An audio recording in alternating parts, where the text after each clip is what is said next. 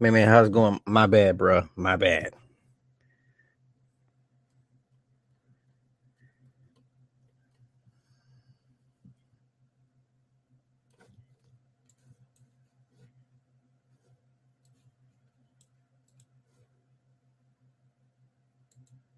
Oh, okay. Yeah, I'm ready. I'm ready to roll. You can cue up the intro and all that good stuff, and we'll just get right into it.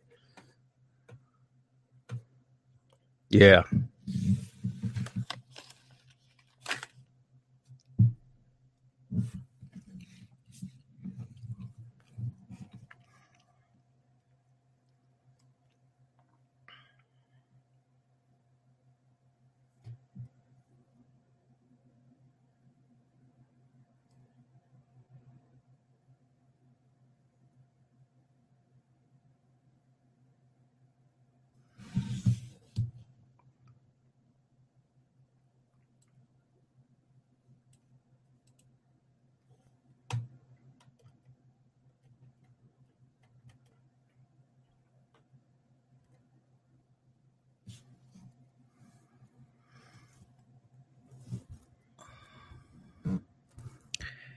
And okay. Welcome back to another edition of the Morning Star Show featuring Super Slash 75. I am your host tonight, this evening, Super Slash 75. First and foremost, I want to give a quick shout out to Rod and the Boards, our producer Cindy Ashby. You can also catch us on www.onthewakeupradio.com. We are also on SoundCloud, YouTube, iTunes, Google Play, Stitcher, and now Spotify. For the replay, the call-in number, as always, is 678-562-1881.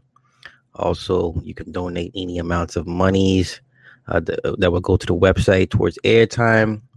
It's a labor of love, but we still live in a costly world. If you appreciate the free content, please help to keep the message uncensored and free. You can donate through PayPal at onthewakeupradio@gmail.com. Also, if you would like an advertisement slot, please hit us up at onthewakeupradio@gmail.com. You can find me on YouTube under Super Slash 75. Also, merchandise and products available at teespring.com/Super Slash 75. It's been a minute. So let me get right into it. I know this is an old story, but for some odd reason, it's making the rounds again. This was last reported on basically November 2018. Let's see, from a deceased woman's transplanted uterus, a transgendered man gave birth. A transgender woman who received a uterus transplanted from a deceased donor gave birth to a healthy child in Brazil. It is the first such birth to be reported. Uterine transplants from living donors have succeeded. At least 11 babies have been born this way since 2013, but a viable procedure to transplant uteri from deceased women could drastically increase the availability of the organs. We talk about life-saving transplants. This is a life-giving transplant, a new category, said Dr. Alan Kirk, the chief surgeon at Duke University Health System, who was not involved in the research. Biologically, organs of the living and the dead aren't all that different, he added, but the availability of deceased donors certainly could open this up to a much broader number of patients. The operation, detailed in a case study published in The Lancet, followed 10 other attempted uterine transplants from deceased donors in the United States, Turkey, and the Czech Republic. It was the first successful uterine transplant in Latin America. Infertility affects more than 1 in 10 women of reproductive age worldwide. The subject in this study, born without a uterus, received the organ from a 45-year-old woman who had delivered 3 children naturally. The donor had initially died of a stroke 7 months after the 10-hour transplant surgery. After menstruation began, and once it became evident that the patient's body had not rejected the organ, doctors implanted the uterus with one of the patient's own eggs. A 6-pound baby girl was delivered through cesarean section in December 2017, according to Dr. Danny Egenberg, a gynecologist at the Hospital das Clínicas at the Universidade de São Paulo in Brazil, who led the research. In the future, patients may be able to turn to organ banks instead of searching for volunteers, and living donors could avoid risky complications such as infections or serious bleeding. In time, researchers hope to decrease side effects and costs by lowering the amounts of immune-suppressing drugs that recipients must take. But more cases will be needed to assess whether long-term outcomes differ between living and deceased donors. One of the greatest challenges ahead, Dr. Kirk said, will be understanding the social perceptions of the new option. People don't identify themselves by their kidneys, he said, but we've learned that transplanting faces and hands feel different to people. Is the uterus very personal, or is it just another organ? Yikes. That's deeply disturbing.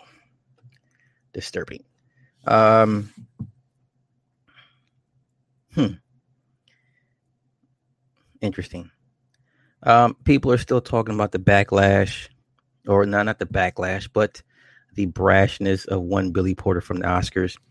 I want to make a brief mention of the Oscars in reference to Regina King, who has somehow managed to revive her career and actually taken it to another level, another plateau. People were asking about her tattoo, and I've seen debates online. People were claiming that she's a Hebrew Israelite because her tattoo seems to be in Hebrew. Yada, yada, yada. And you know how people just love to say, oh, yeah, she's woke and she's telling us who she is. Yada, I guess. So the story of her tattoo on her left forearm, out of her mouth, she said her and her son were reading the Kabbalah pages. Now, according to certain religious doctrines, according to your belief systems, most Christian-based religions would deem the Kabbalah bad or evil or even satanic. I have no opinion. I think there's things to be learned out of every doctrine. So I kind of find it odd that, she openly admitted that her and her son were studying the Kabbalah. Take it how you want, if you agree with her or not. And then she, I guess they did like a blind quiz on what to pick for a tattoo, and they just happened to pick the same tattoo that meant, I believe, unconditional love, right? And there's this debate whether it's in Hebrew or Aramaic. I mean, it's all descended from something. So Aramaic predates Hebrew, if I believe correctly. They're similar, but not completely the same. So hence the Hebrew-esque tattoo on her, I believe, left forearm in supposed Hebrew that means unconditional love. Hopefully that brings some clarity to this minor discussion about Regina King. Once again, people still think she's able to circumvent the things in Hollywood to be successful.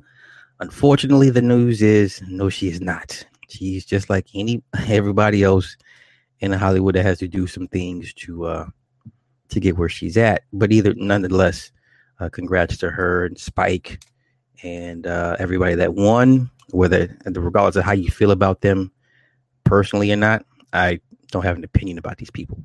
But guys like Spike Lee, I'm genuinely happy for him. It's his 5th nomination. The man's been in the business for 30 years. If you believe it's white validation or not, I'm just happy they gave the brother what he's been looking for so long. So now moving on. Now, the last time I wanted to finish up, because I was talking about Killer Mike's or everything that was wrong with Killer Mike's trigger warning, and there was one particular gent that he profiled, and the guy's name was Keith Lee, I believe. He is a long line descendant of Henry Lee and Robert E. Lee. And I made a reference to the T-shirt that he was wearing on the show. This episode is in reference to the super group that he presented, a bunch of different political thinkers, yada, yada, yada. I kind of went somewhat in on the shirt that he was wearing because the shirt said King Kill 33 Degrees. Clearly is a reference to Masonry. I only gave a brief overview of the meaning of the shirt. I also said that of all the people that he featured on this show, there's no such thing as coincidence. I don't believe in coincidence. To me, I've always said Killer Mike has been on the take to a certain extent. And if you had watched that travesty of a Netflix show, I think you would agree with me. But I want to kind of finish up the science behind the King Kill 33 Degrees. A lot of it's in reference to the assassination of JFK, a lot of Masonic ley lines and meeting points. So let me get into it real quick. Let me finish it up and give a total overall view of why his shirt was important and the reason why he was wearing that shirt on the show. So let me pull up my notes real quick. I had left off in reference to the 32nd degree line, the Three Sisters Mountains. The name of the mountain is called Shakespeare. And there's a town in Arizona called Ruby. If you know your JFK history, you know how important Jack Ruby is. And then Johnson Mountain, named after Peabody Mining Company. There was a gunfight in 1883. I got into the Keystone. Okay. So now, the killing of the king. The eternal pagan psychodrama is escalated under these modern conditions precisely because sorcery is not what 20th century man can accept as real. Thus, the killing of the king rite of November 1963 is alternately diagnosed as a conflict. Needless to say, each of these groups has a place in the symbolism having to do with the Kennedy assassination. But the ultimate purpose of that assassination was not political or economic, but sorcerous, for the control of the dreaming mind and the marshaling of its forces is the omnipotent force in this entire scenario of lies, cruelty, and degradation. Something died in the American people on November 22nd, 1963. It was called idealism, innocence, or the quest for moral excellence. It is the transformation of human beings, which is the authentic reason and motive for the Kennedy murder.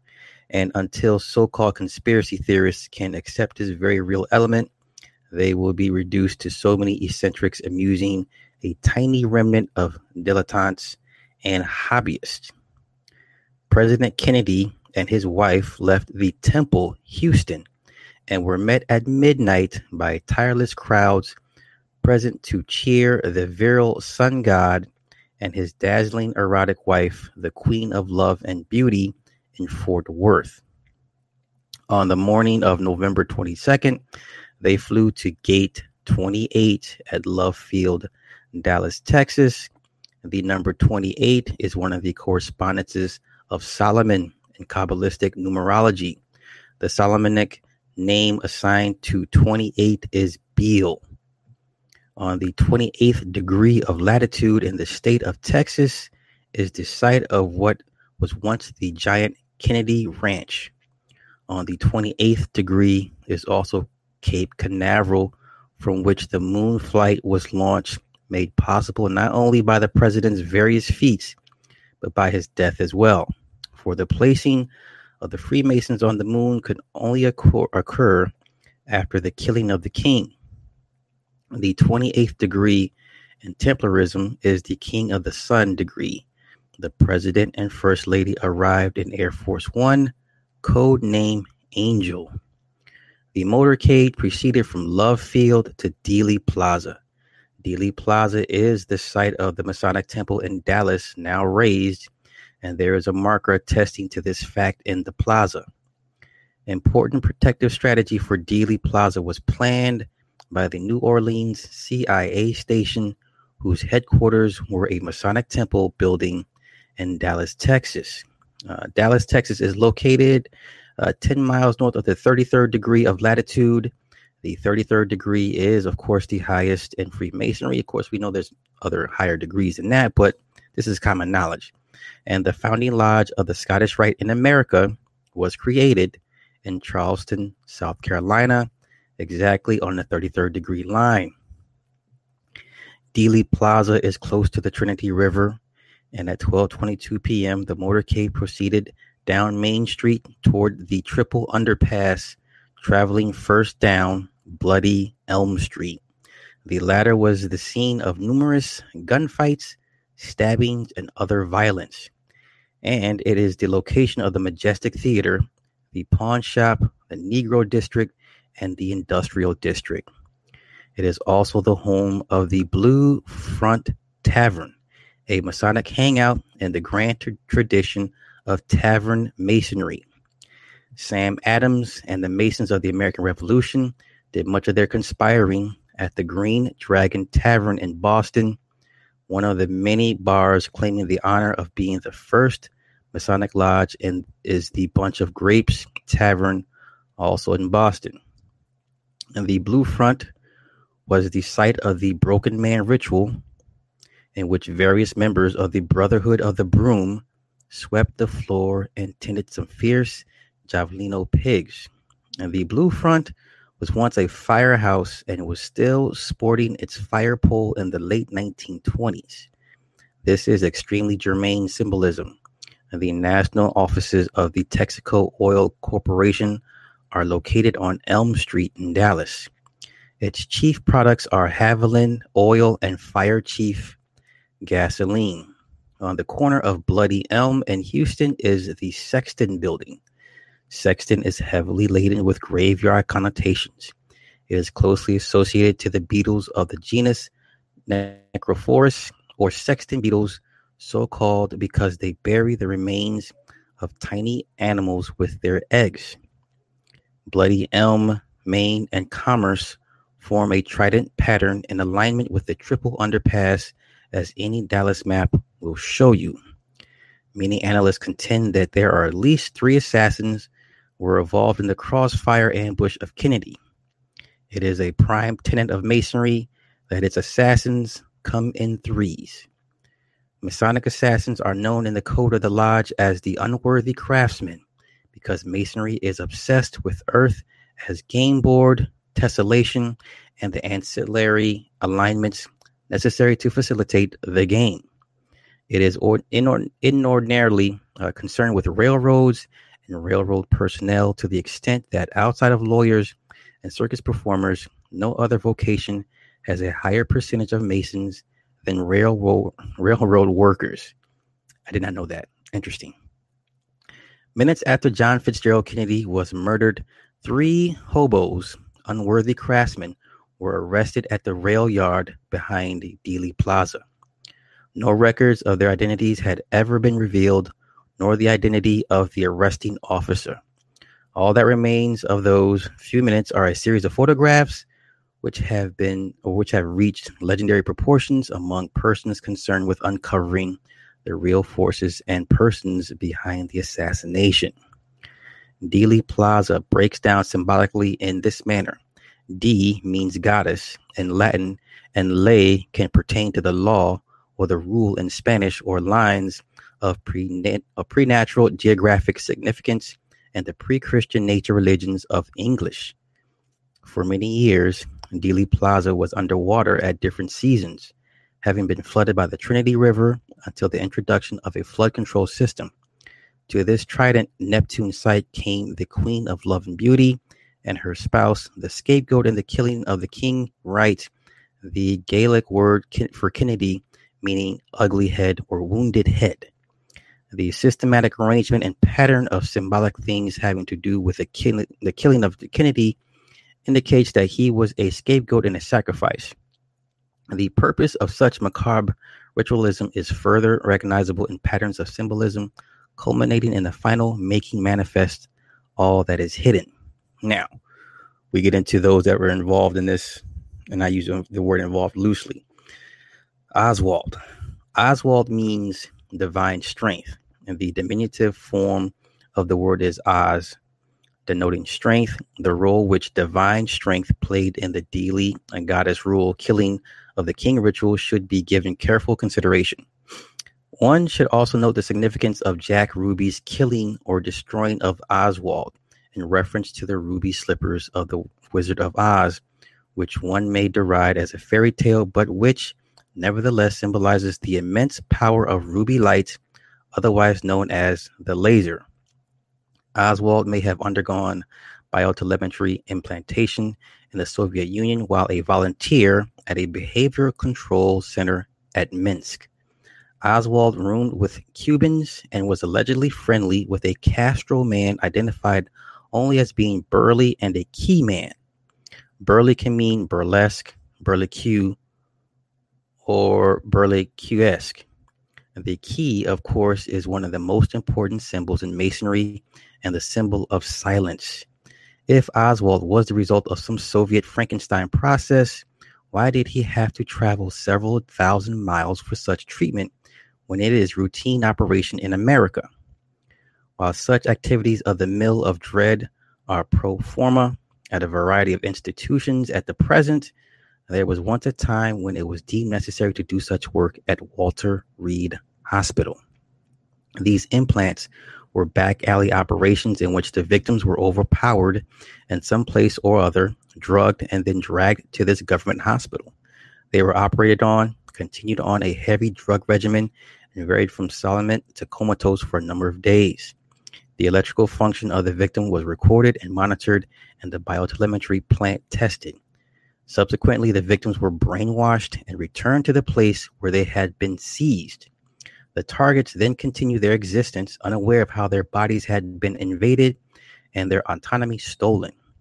Occasionally, victims were returned to Walter Reed because of the absences of the incision or for the replacement of the obsolete device with an updated one. Biotelemetry implants were made in various parts of the body depending on the desired effect and function. Like the disgraceful treatment of the autopsy of President Kennedy, Oswald is similarly weird. Oswald was literally butchered in the post-mortem examination. Pieces were actually cut out of his body. The major incision in his torso resembled a huge Y, which ran from the area of his groin to the solar plexus region. From there, incisions were made to the right and left armpits.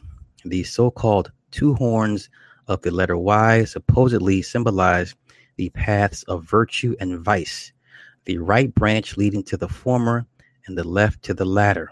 And the letter is sometimes referred to as the litera Pythagoreae, the letter of Pythagoras. Literae Pythagoreae, discrimine, secta, bicorne, humane, vitae, specime, prefere, vidorte. The letter of Pythagoras, parted by its two-branch division, appears to exhibit the image of human life. In the 47th problem of Euclid lies the secret of the third degree of Masonry. Pythagoras is called by Freemasons our ancient friend and brother. One of Pythagoras' main doctrines was the system of metempsychosis, which pertains to the passing of a human soul into the body of an animal. Perhaps this was the intention of the autopsy. By incising in Oswald's body the letter of Pythagoras, they sought to expedite transmigration, and they may have even gone as far as feeding sections of Oswald's corpse to the intended animal, for this too is a practice of which used to be widely feared as necromancy. Now, here's the Arlington connection. The Kennedy and Oswald's burial were both at Arlington, JFK at the National Cemetery near Washington, D.C., and Oswald at Rose Hill Cemetery near Arlington, Texas. Arlington is a word of significance in Masonic sorcery and mysticism, and it has a hidden meaning which ties in with necrolatry. At the Kennedy gravesite, there is a stone circle, and in its middle, a fire that is called an eternal flame. The fire in the middle of the circle represents a point in the circle, the same type of symbolism that is recognizable in Kennedy's briar and coffin being in the center of the rotunda and the Capitol. A point in a circle symbolized the sun in ancient sun worship. It was also a symbol of fecundity, yes, with the point symbolizing a phallus and the circle a vagina. At the Oswald gravesite stands a small tree. There exists an old belief that a tree which grows at or on a gravesite is embodied with the spirit force of the person buried at the site, and that a twig or branch taken from such a tree has magical powers. Let's see. Bear with me. Okay. Funeral rites. John F. Honey Fitzgerald, the grandfather of John F. Kennedy, was elected mayor of Boston, thanks in part to his Wake House campaigns, which were much imitated. And these consisted of a daily surveillance of the newspapers for announcements of deaths, after which a discreet sympathizer would be dispatched and a good deal of political mileage accumulated in the bargain. For a time, the Fitzgeralds lived near the former site of the Green Dragon Tavern, established around 1680 and the demolished for the widening of a street in 1820. The Fitzgerald home was on Hanover Street, and the Green Dragon Tavern was on Green Dragon Lane, now called Union Street. The tavern boasted the first lodge room of Freemasonry in America, and the St. Andrew Lodge located within the tavern proper. And the mysticism of the Chinese tongs, the green dragon is a death symbol. A symbol of the dragon is worn on a ring or held in the hand of a hatchet man.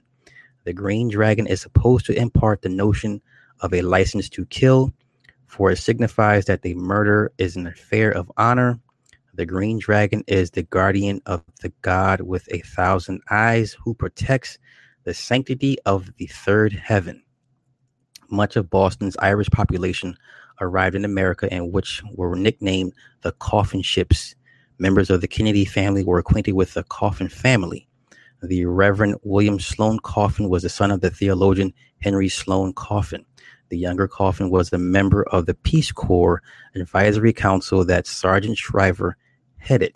Shriver, or shrive, has the meaning of one who grants absolution to a penitent, and it was customary to call upon a shriver before death.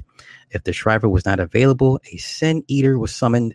The old pious cry, which was connected with the request for a shriving, was, "Shrive me, O Holy Land, and give me peace."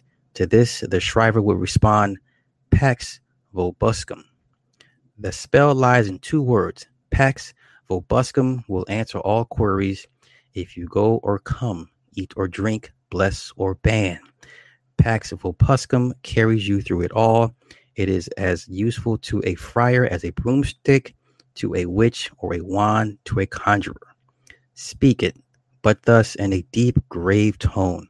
Pax vobiscum. It is irresistible to watch and ward. Knight and squire, foot and horse, it acts as a charm upon them all. I think if they bring me out to be hanged tomorrow, as it much to be doubted they may, I will try its weights upon the finisher of the sentence, Wamba, son of Witless. Sergeant Shriver, a Catholic and Kennedy by marriage, as head of the Peace Corps and in association with the coffin, might be considered to be in a sensitive position in relation to mystical onomatology. In the ancient mysteries, the aspirant could not claim a participation in the highest secrets until he had been placed in the pestos, bed, or coffin. The placing of him in the coffin, this is what we call Hiram Abiff. The placing in the coffin was called the symbolic death of the mysteries, and his deliverance was termed a raising from the dead.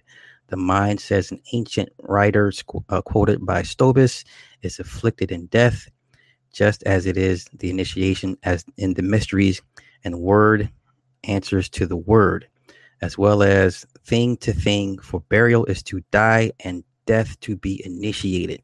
The coffin in masonry is found on the tracing boards of the early part of the last century and has always constituted a part of the symbolism of the third degree, where their reference is precisely to the same as that of the pestos and the ancient mysteries.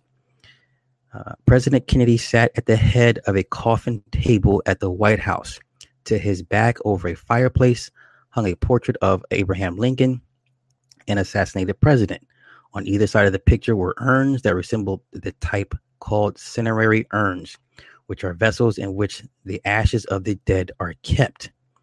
A book about JFK was called 3 Steps to the White House, and masonry are what is known as the 3 symbolic steps. The 3 grand steps symbolically lead from this life to the source of all knowledge.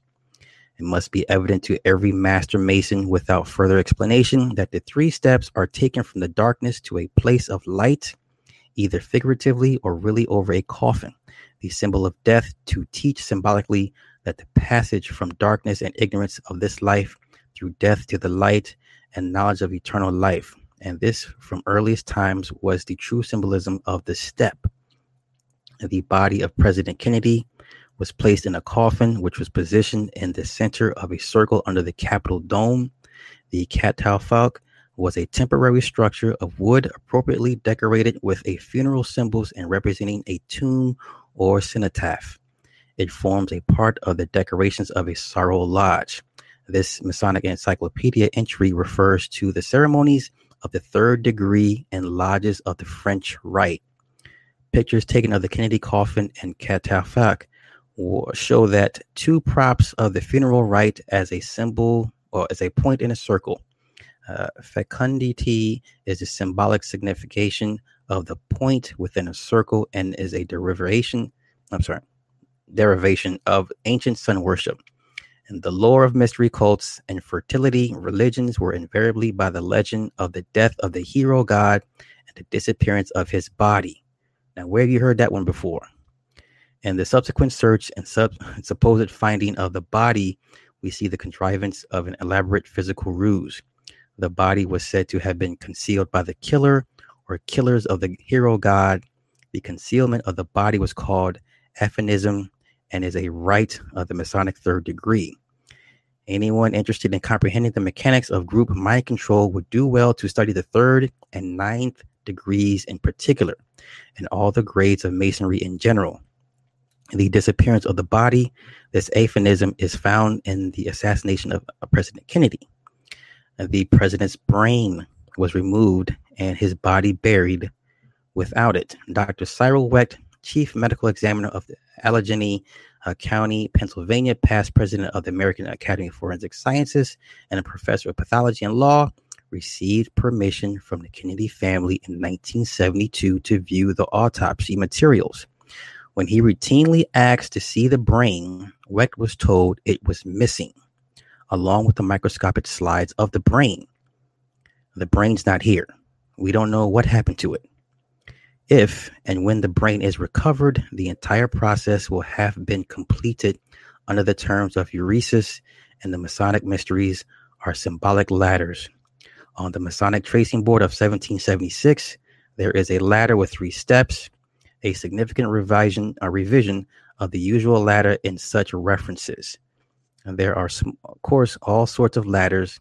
You have the Brahmanical ladder of 7 steps, the Kadosh ladder, 7 steps, Rosicrucian ladder, 7 steps, Jacob's ladder, 33 steps, the Kabbalistic ladder, 10 steps. And then there is the old Tim Finnegan's ladder, which is known to some as the ladder of misfortune. And it is seemingly compromised of one false step after another. Tim Finnegan was an Irish hod carrier who fell off his ladder while drunk. Since he was apparently dead, his friends held a death watch at his coffin. And this watch lived up to the traditional liveliness of these affairs, and Mr. Finnegan was splashed with some vintage Irish whiskey and resurrected Finnegan's wake. After the Kennedy coffin was removed from the center of the Capitol Rotunda Circle, it was taken with the pageantry to the street for viewing. The funeral procession made an unplanned stop at Pennsylvania Avenue in front of the Occidental restaurant, and a picture was taken of the flag-draped Kennedy coffin with the word Occidental featured prominently over it. In masonry and in the lore of the Egyptian jackal god Anubis, a dead person is said to have gone west. Several months later, after the Kennedy funeral, Occidental Life, an insurance branch of Transamerica Corporation, ran an advertisement for group life insurance, which it proclaimed to be new, but contained a term that was indeed original. And the inferential weird claim was made that until now, there was only one way to cash in on group insurance. Apparently, rather profound changes were made in the manner of things, as they are after the killing of the king had become a fait accompli. And the spontaneous stop was made because of the horse sauter, aka chief, a gelding which was wearing boots, pointing around the rear of the Kennedy funeral rites. Horses figure prominently not only in the pleasures of kings, but in their murders as well. James Earl Ray was convicted partly on the evidence of a white Mustang. Sirhan claimed to be his psychiatrist trance-like that he shot Robert Kennedy for a Mustang. John F. Kennedy had demonstrated affection for the performance of a lady who was a renowned ostrich feather fan manipulator, Norma Jean Baker, aka Marilyn Monroe.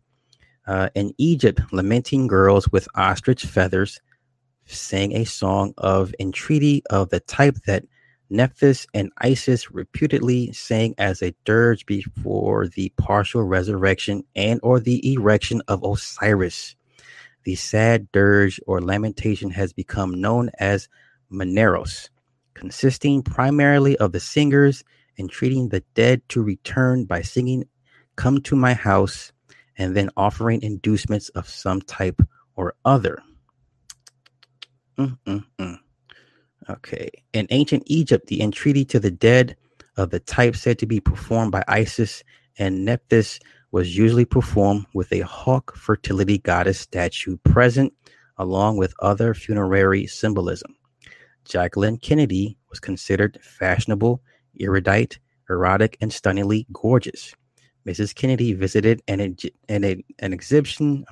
exhibition of Egyptian funeral rite symbols at the National Gallery of Art, where she was photographed with a depiction of the hawk-headed divinity that was said to be named Hor-Kenti Kem. Recently, there was a traveling nightmare of funeral symbolisms touring the country, the Tutankhamun exhibit of the National Endowment of the Humanities. Before JFK began his Jornada del Muerto, aka the Journey of Death, he was photographed with Yugoslavian dictator Tito on the winding stairs in the White House. Tito is a significant name in Masonry since it was the title given to Prince Haroldine, the first judge and provost said to be appointed by King Solomon. The Tito was a reputed favorite of Solomon, whose temple was a hotbed of thievery, money-changing, male and female prostitution, and sorcery. This ancient Tito presided over the lodge of attendants of this temple and was one of the 12 knights of the 12 tribes of Israel. JFK was some winding stairs with a man named Tito, Winding stairs are symbolically important in masonry. The degree of the winding stair is taught, and the degree of the fellow craft, this is the second degree. And a person at this grade is, of course, a candidate for the symbolic assassination, urisis, autopsy, and coffin resurrection of the third degree.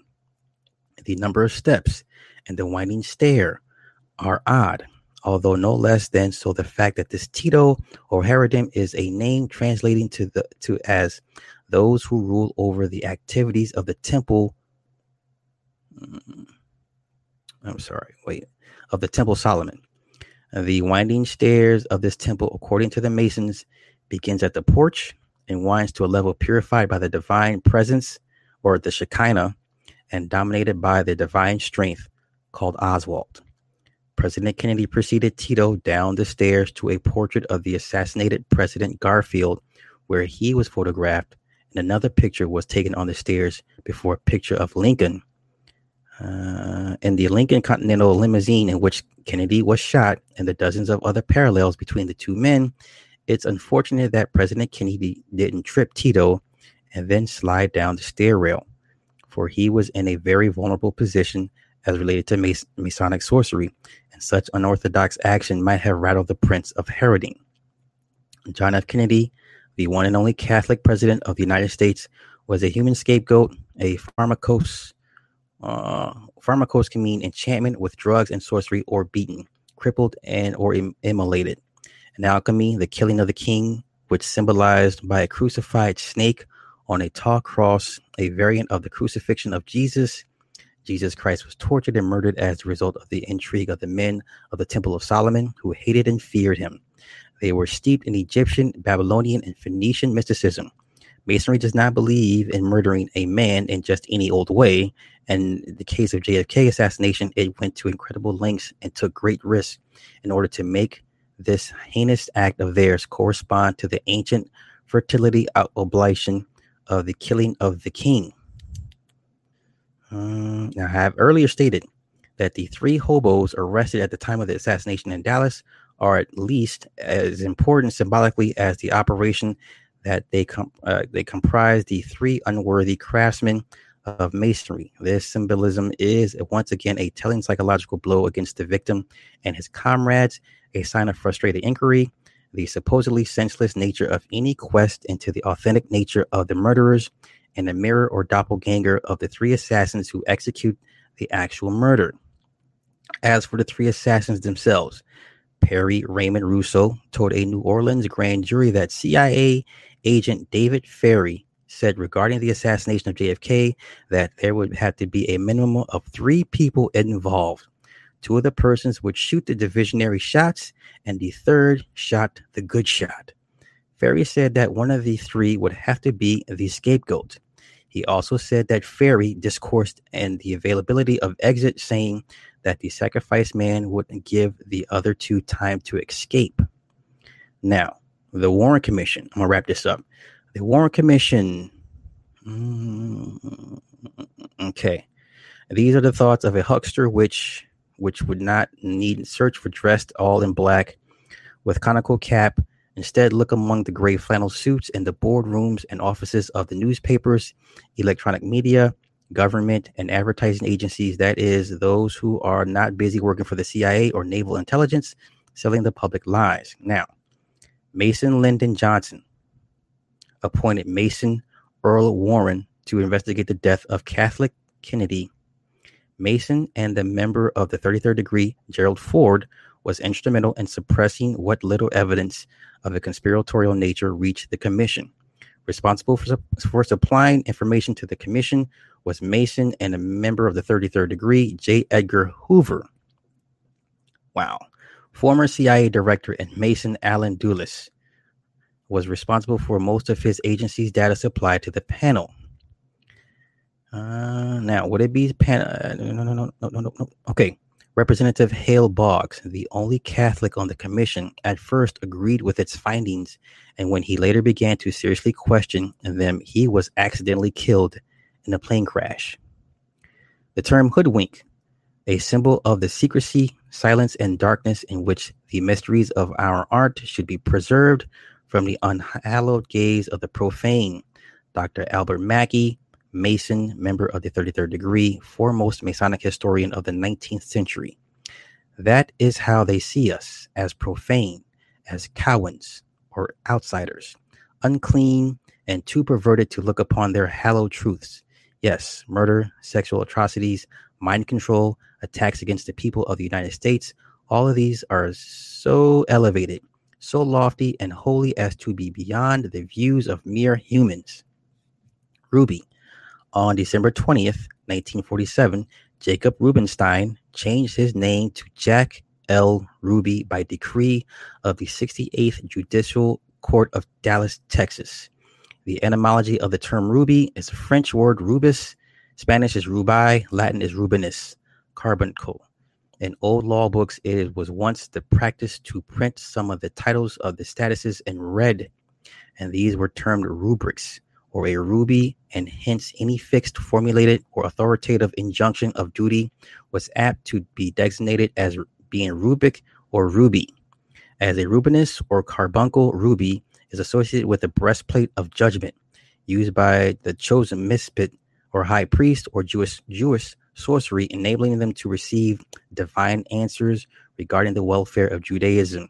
Some interpretations claim that the breastplate of judgment manifested the immediate presence of Jehovah and also worn by Masons in Royal Arch chapters. This breastplate, which contained 12 stones, each symbolized one of the 12 tribes of Israel. The carbuncle or ruby was connected to the tribe of Judah. The term Jack Ruby was once used by pawnbrokers to indicate a fake ruby. In iconography, a ruby or carbuncle symbolizes blood, suffering, and death. Now, District Attorney for New Orleans, James Garrison, was supported by a Truth or Consequences club and is alleged to have been an ex-FBI agent and to have been mentally disturbed at one time. Jim Garrison was an outsider in the secret society machinations of the FBI and may have very well been pharmacologically or hypnotically induced to set up his ill-fated investigation and the position he acquired in the Truth or Consequences Commission. Truth or Consequences, New Mexico is a town located on the 33rd degree of parallel latitude. And near the same latitude, John Fitzgerald Kennedy became an oblation. On the same latitude is the chief temple on this planet in the mind of sorcerers, namely the Temple of Solomon at Jerusalem, which was once located there and is sworn to be rebuilt on the 33rd degree. In a literal alchemical sense, the making manifest of all things that are hidden is the accomplishment of the third law of the alchemist, and is as yet unfulfilled or not least completed.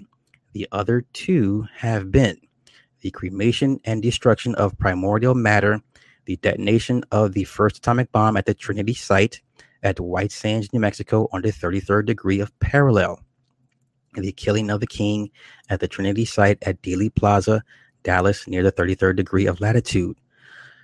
Okay, only the repetition of the information presented in conjunction with the knowledge of this mechanism of making manifest of all that is hidden provides the sort of boldness which can demonstrate that we are all aware of all of the enemies, all the opponents, all of the tricks and gadgetry, and yet we are still not dissuaded that we will work for the truth, for the sake of the truth. Let the rest take upon themselves and their children the consequences of their actions. That, everybody, I know it's long-winded. This is the guy, descendant of these people, that Killer Mike had on his show. The rabbit hole goes so deep, so deep. I need to take a break because even I'm still kind of shaken by everything I just read to you guys. I will be back in about 3 minutes.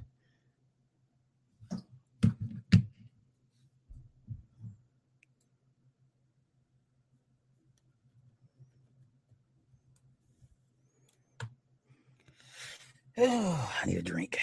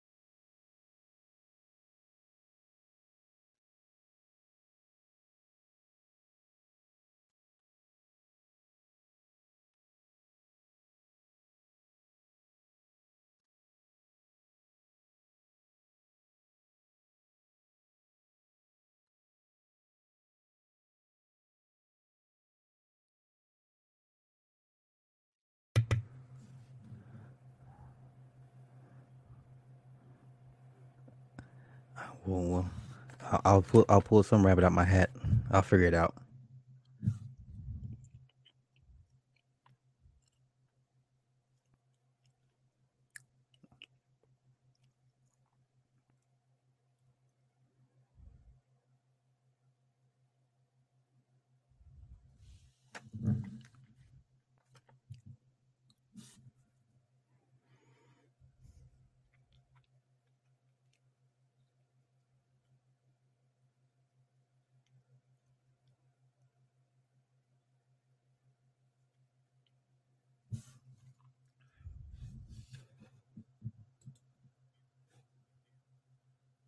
Hmm. That is interesting.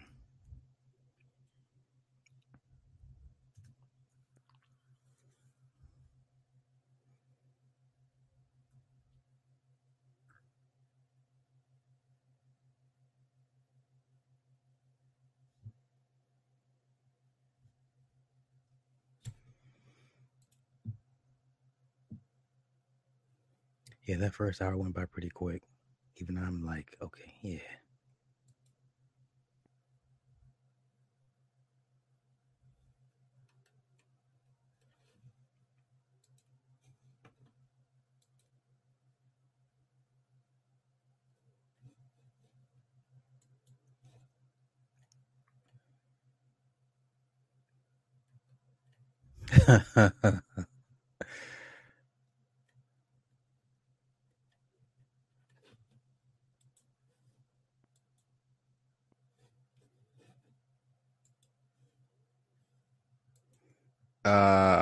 Yeah. Yeah.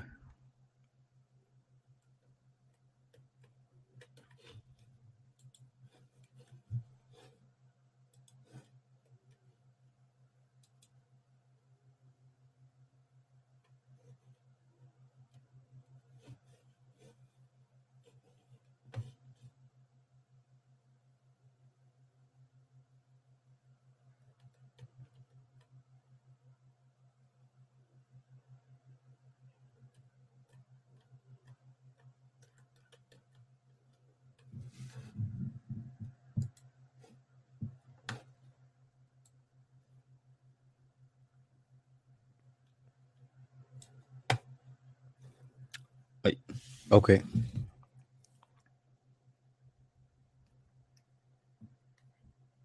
All right, caller, what's your name? What you want to talk about? Candace, well, how you doing? Before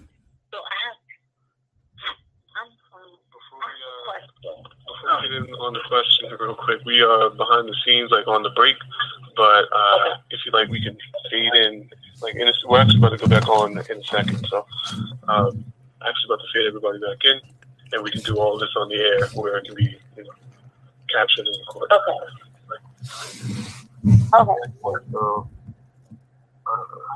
So are you ready? Yeah. Yes. Oh. It's okay. Let's get ready. I'm about to fade everybody back in. All right. And you're on the air. No. All right, welcome back to the Morning Star Show featuring Super Slot 75. I am your host, Super Slot 75. Quick shout out to Ron the Boards, our producer Cindy Ashby. Also, you can find us on www.onthewakeupradio.com. We are also on SoundCloud, YouTube, iTunes, Google Play, Stitcher, and now Spotify. Also, we care to donate any amount, which will go to website and airtime. It's a labor of love, but we still live in a costly world. If you appreciate the free content, please help us keep the message uncensored and free. You can always donate through PayPal at onthewakeupradio@gmail.com. Also, if you like an advertisement slot, please hit us up at onthewakeupradio@gmail.com. The call-in number, as always, is 678-562-1881. You can also find me on YouTube. Also, merchandise available at teespring.com/superslide75. All right, so I got a caller on the line. I got Cindy on the line, correct? I'm sorry, Candace? Okay, what's on your mind tonight?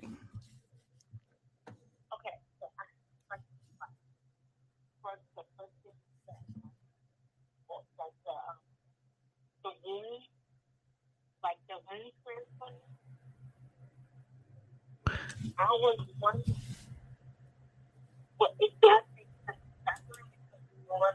Caller, kind of sounds like you're going in and out, like you're a little bit far. Oh, sorry. So I was wondering, does that make us put us a little bit more at risk? Because, they're already killing us for our organs. So now, are they really going to be on the hunt for us? Wow. When you say, you know what I mean? I get what you're saying. When you say hunt, wow. I will say this. If you are pregnant or early term pregnancy, I would get a second opinion about what your doctors tell you if they say you're at risk for losing the said child. Okay, but they took it out of the lady when she died. Yeah, got me. Unfortunately, once you die, you're property of the state. This is why your people have to go to the coroner to get permission to release the body. So by the time you get to the body, or you get the body, you're pretty much all chopped and sold for parts, for the most part. That is so scary. And then I have another question about the stuff that you were saying about Kennedy and stuff. So nobody's safe? I mean, is it that when you go and be a president, all that, aren't you down with them, and they can just off you like that and kill you and stuff? Nobody's safe. No, unfortunately, no. But that's what they sign up for. And then Killer Mike. What did happen when he was with Bernie? I thought he was down with it. He was down. He's one of them. Sadly, I don't know what to believe anymore. I would tell everybody, just take everything with a grain of salt. If they're on TV, they're on TV for a reason.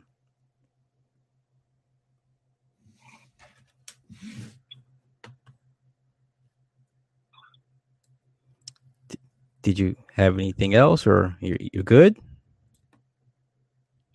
Yeah, I don't even know if my mother. At this point, I don't even know if I'm me. This world is just so crazy. It is indeed. This is true. Okay, thank you. Thank you for calling in.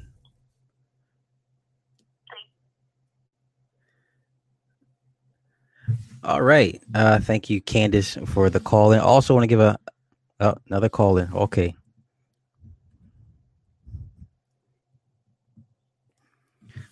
What's your name? What do you want to talk about? Hello. Hey, how are you? This is Linda. Hey. I have a question.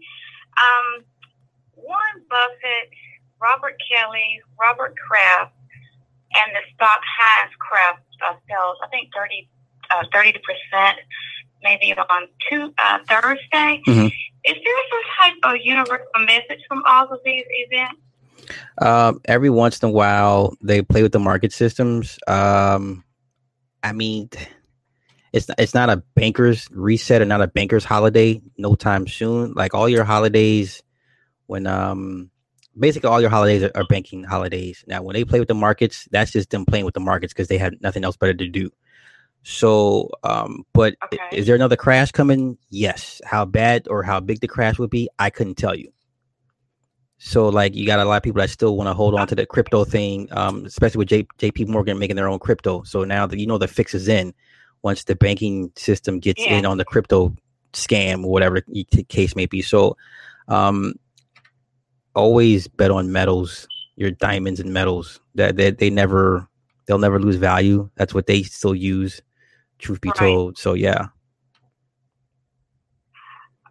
The only reason Robert Kraft. And of course, Warren Buffett owns a significant amount of the Heinz Kraft stock. I guess, and yeah. So, okay, I think you answered my question. You answered my question. Okay. Well, I do think. Because I was thinking, I tried to look up. Well, both are billionaires. And Robert Kraft got arrested for solicitation. Yeah. Right. and they are both billionaires. And then, of course, Robert Kelly and Robert Kraft, they have the first name, both of them got not arrested, but got in trouble for having sex inappropriate, I guess you could say. Mm-hmm. So I would just wonder whether there a universal language, a message going on with all of these characters: Warren Buffett, Robert Kelly, Robert Kraft, and the stock, basically. Well, Buffett likes to do like double worded messages when it comes to stocks and whatever the case. This is the same guy that says he would never leave his kids money, right? Because that he said he would leave it to a foundation or whatever. He would never leave his kids his fortune, which is nonsense, because I don't know what oligarch is not going to leave to pass on an inheritance to their offspring.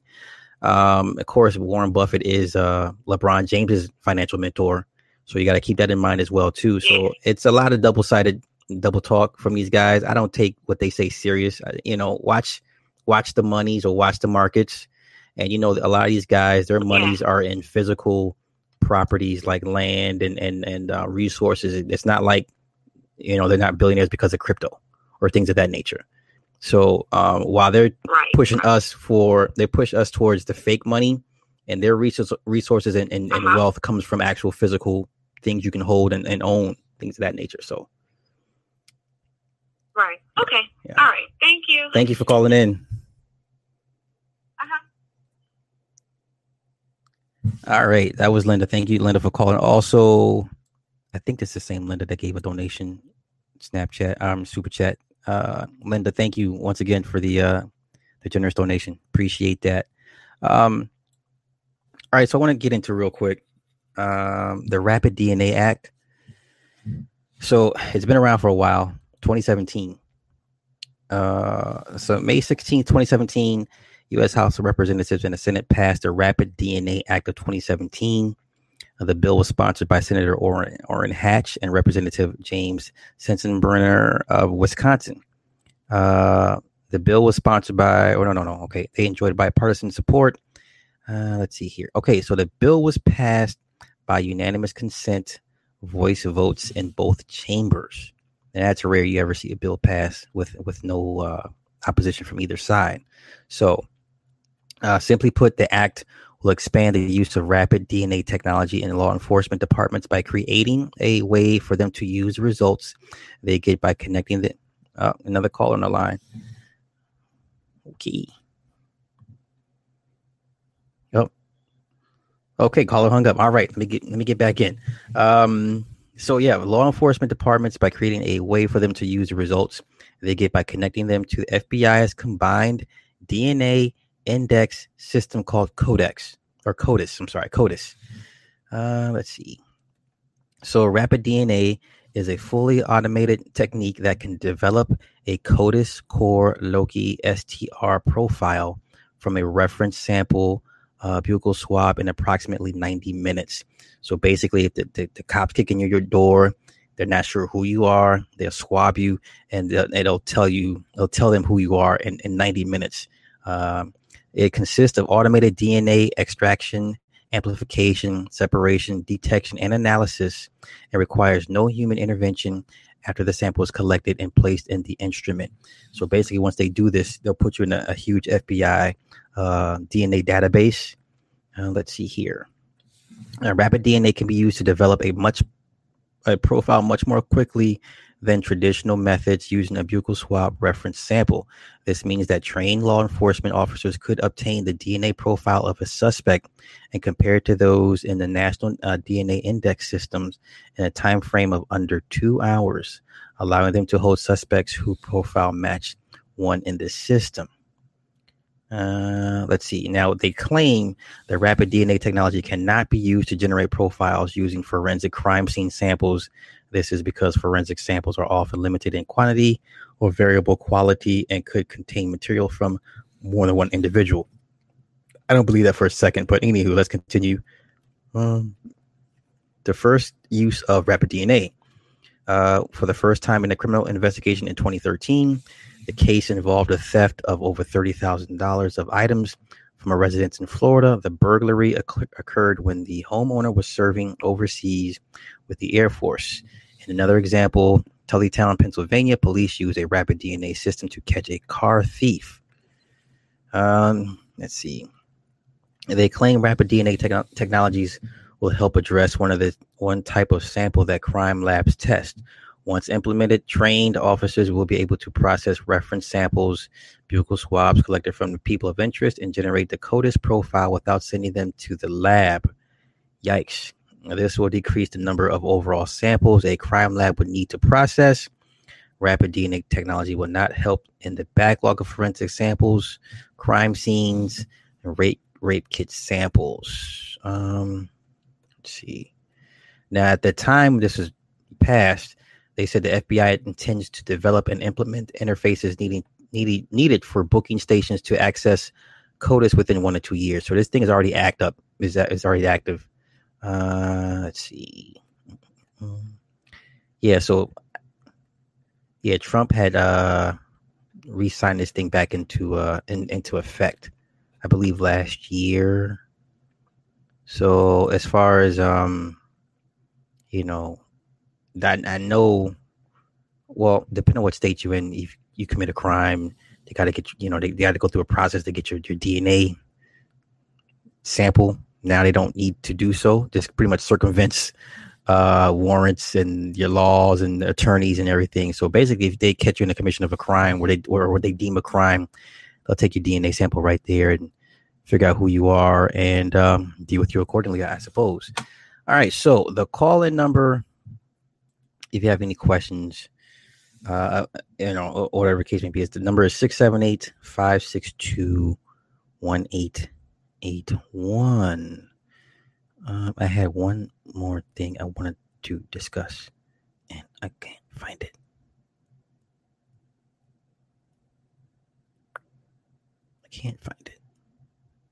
Okay. So I had a friend. I was talking to a friend over the weekend, and we were. I don't know why we're talking about the Beatles again. We always talk about the Beatles. So another caller on the line. All right, caller, what's your name? Hey, who this? This is my man. This is my man. Ryan. My man Ryan. Shoot it. My guy Sly. What's on your mind tonight, big dog? We get the Wizard of Oz voice of reason coming through, brother. Before I say anything, I want to applaud you and congratulate you and, say thank you for sticking up for us. Not that I was on the panel with you, but, that I don't want to get you started, but that lady was way out of line with what she was saying, regardless of her opinion. And I respect you for standing up for everybody and yourself. I appreciate that. I was shocked that she even went that far. I'm still like flabbergasted, like bitch, how dare you, Well, you nipped that in the butt pretty quick, I thought, but yeah, we got to see the other side of Sly that's vicious and reactive, and I liked it because it was called for, in my opinion. I believe so. With the, it was, bro. But to the previous caller, she had a lot of fears and anxieties, and I just want to address some of that, just because I can feel her pain, and I have some of the same issues. But it's like Nas said, bro, there's a war going on outside. No man is safe from. You know what I mean? So the president, you, anybody else, the first thing I always feel is that fear drives anxiety, and that you have to realize that our time is finite. You know what I'm saying? So you gotta appreciate your life, whether you die today or tomorrow or in 10 years. You know what I'm saying? Right. Yeah. Just thinking that way, and I know it's hard to do, but that's a big thing. Like with some of the shit that you touched on with Kennedy, that was really crazy, because you're saying this guy was like the white supremacy guy, like Killer Mike show, correct? Yeah. So, in your opinion, do you believe he's a Mason? I can't see how he isn't. Yeah, how he couldn't be. Yeah. So, just some of the names you rattled off, and the fact that Warren, Hoover, Johnson, I'm sure Bush and a lot of those other guys are. You know how strong the Masons are in Texas. Yeah. And how actually the Texas mob was like a huge thing. You know what I mean? Yeah. I wanted to touch on a lot of shit, but I'm surprised, like, esoterically, how much that guy was knowledgeable about the things you were speaking on. Okay. And, you know, I'm not a Mason myself, but I know a lot about Masonry, and I feel like to discover what you need to learn about, like, who runs shit, you have to, like, study those people. You understand what I'm saying? Yeah. Like, you study your opponent's psychology to get a better understanding, put yourself in his shoes. So, like, that's what I've done with a lot of my time, and now I have the knowledges that I, you know, feel I do have at this point. Right. So, like, yeah, so some of the stuff you touched upon, like how he brought up Sirhan and the mind control stuff. Mm-hmm. I never heard him say about the Mustang stuff, but I look at Sirhan as a Manchurian candidate, and, like, you know, if I ever touch deeply on JFK, what I allude to is that the CIA and the FBI manipulated Sirhan to kill Robert Kennedy, you know, RFK, who was the Attorney General at the time, and the mob, and you know, as like a cross favor for favor, blood for blood. Mm-hmm. And this is what's crazy, that this guy brought all this up. But they did that for the CIA in that sense. Even though they were paid, like, as an organization, they did it for each other. And it's also to service the disinformation route because it would confuse people more. Does that make sense? Yeah, I agree. Now, one of the things I was going to touch on, besides all the weird stuff that he said, was that I had previous knowledge that, and like in that documentary, I have a lot of this knowledge, but I did my own research. But they were going to kill Kennedy in Miami. I don't know if you ever heard of that before. I heard that in roughly passing. I thought it was a joke at that point when I first heard it, because I'm like, okay, what's the connection and why Miami? But go ahead and get into it. Okay, and there is a connection, and you could look at it, and basically, like, from what I surmised, because I'd like to think I know a lot about the Black Hand. That's like kind of one of my specialties, like the Italian mob. You know, I watch, like, you know, I don't know how many hours of video and read into things, and, you know some shady characters myself. I'll just leave it at that. You know, I am half Italian, but, like, I'm not going to sit here and tell you I'm a part of something I'm not, but I'm knowledgeable with that. So, Santo Trafficante, he was the crime boss of Tampa. He was great friends with Carlos Marcellos, and those are two key individuals in this conspiracy. You have to research Carlos Marcellos. He was the crime boss of Louisiana. I don't know if it was Baton Rouge or which city exactly, but Louisiana was one of the biggest mob cities in the beginning. You could look this up, but when they first came there, they said it resembled Sicily, and, like, they came to Louisiana for whatever reason. But besides Louisiana, Tampa, Santo Trafficante was integral in this plot, apparently, in facilitating these people to come from on trains, of all things. It's weird you were speaking about trains. Come on train from Chicago down, you know, to Texas, okay? But that basically, from what I surmised, that they were going to do this hit in Miami because of Santo Trafficante's connections, okay, to the police and to everybody who would have been creating the presidential parade. And one of the things they point out is that a lot of windows were open on the motorcade because he did still have a parade, I'm pretty sure. It was just that the actual hit was canceled. Now, you could look into all this, like, all these theories. But so what I was saying before when I called in was that three Corsican hitmen were paid to carry out this hit, besides, you know, the Patsy Oswald. And like, where I heard that was this documentary, and it's strange that you said what you did about the trains, and this is really why I wanted to call in, amongst other things. And I'm sorry, I'm, like, long-winded, but I'm excited about everything you said. You know, it weirds me out. But in that documentary, Sly, you guys with me on this one? These people, this guy, he was deaf, but he claimed that he saw, like, a puff of smoke from the grassy knoll, and like a couple men in suits and people who look like vagabonds or train workers, as you said. And he's, like, deaf, but in sign language, he's, like, breaking down in this documentary how he saw this puff of smoke. He can't hear because he's deaf, but I'm assuming the puff of smoke was from the rifle, you know. And basically saw the guy walk towards the train and break down the pistol. So that's one of the things I wanted to call in. I think it's really strange that you said something about the train tracks, and you know what I mean? Mm-hmm. So after hearing that in the documentary and what you just said, to me, it is all connected. And the death of the king and the death and the rebirth is all very interesting to me because, they say that's a major Masonic ritual. The other thing that I find very interesting is the fact that, do you remember JFK's famous speech where, he said, ask not what you could do for your country, or what your country could do for you, what you could do for your country, right? Yeah. But besides that speech, he basically gave a speech where he was announcing to put the world back on the gold standard.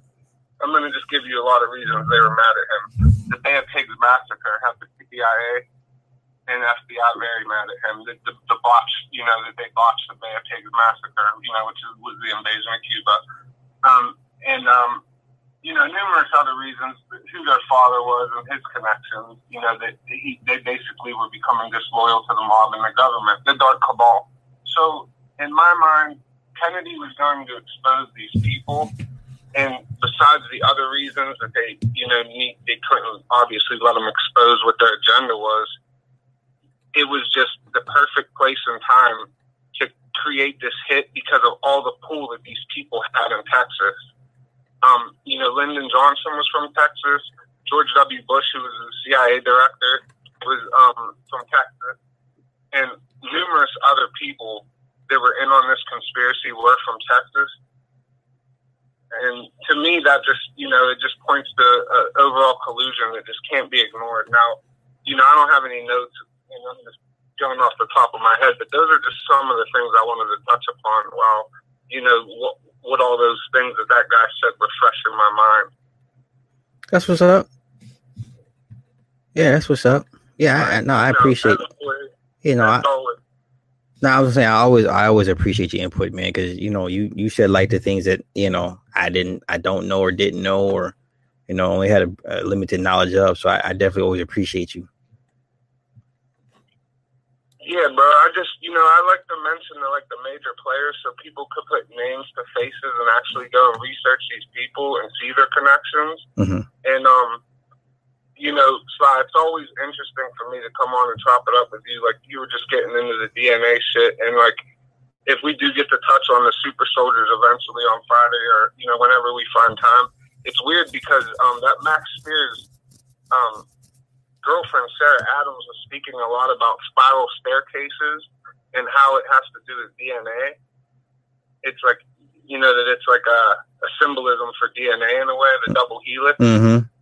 And the caduceus. And I just found it all really strange that was something that guy tied in about the winding stairs and the picture and stuff. Yeah. Just strange stuff. And, I'm glad that I got to call in and talk to you briefly, but, the stuff you were saying had my mind racing. And I find it crazy that Killer Mike would have a guy like that on the show. I think that obviously he has some sort of hidden agenda and releasing information like that through the show regardless. Clearly. I'm glad that it sparked conversation. Yeah, I mean, because I'm just curious as to how many people the guy, kind of let know what time it was by that T-shirt, him wearing that T-shirt. There's nothing happenstance. You just don't come onto a show wearing whatever the fuck you want to wear, So, who knows who all he gave, gave the nod and the wink to, per that episode, because of that guy, So yeah. Well, I find it strange that a guy like Killer Mike would befriend the white supremacist. I understand how, I don't know. I guess if you're in jail, maybe you could coexist. But I'm a white guy. I don't even want to be involved with white supremacists. You understand what I'm saying? Right. So I understand his cultural diversity thing, but it's just all very strange to me, bro. And I just wanted to get on here and really just confirm that there is a war going on outside that no man is safe from, and it's an unseen war. But you just have to have faith in your strength and your family, to just see through the confusion and realize that like a lot of this is over our heads, and we could be aware and knowledgeable of it, but like there's nothing we can really do to stop the tide of some of these things. And I don't want to be too long-winded tonight, Rob. I'm glad you had me on, but I want to get back to making some comments and watching you again. I really thank you for going in tonight and going in on that lady, bro, for real. It's all good, my brother. We're going to talk about we're going to get into Super Soldiers, man. Even if not this Friday, then definitely next Friday for sure. But I'll let you know. Yeah, we will do it regardless, my man. I'll always be ready. And, once thanks again for having me on, my man. Y'all have a good night. All right, you too, bro. Peace, bro. Peace. Yeah, that's my man. That's my man, Ryan. That's like my co-host for the Occult Talk on Friday nights, even though the last 2 weekends has been like on Saturday. So, but that's my guy right there. So yeah. I always appreciate his input. So, got another caller. All right.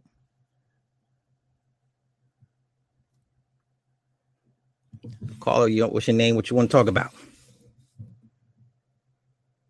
What up with some pimping? Brother, I can't call it. I'm just existing. I'm just existing. Man, I had to pull over, man. Because you dropping so many bombs, man. I had to pull over like the red light and Krispy Kreme was on. Oh, man. shit. What's on your mind tonight, bro? No, I'm just, man, I'm still tripping off this stuff that you just laying down, man. I guess my question is, for us, like Oswald and Ruby go, do we believe these guys really were patsies? Or were these like kind of like the first experimental type super soldiers? Because if I remember right, was it Oswald's intelligence was measured off the charts, if I remember this correctly. Right. He was really, really intelligent. Yeah. I won't call them. I won't say super soldiers. I won't say patsies per se. I'll just say everybody has a role to play in this huge production.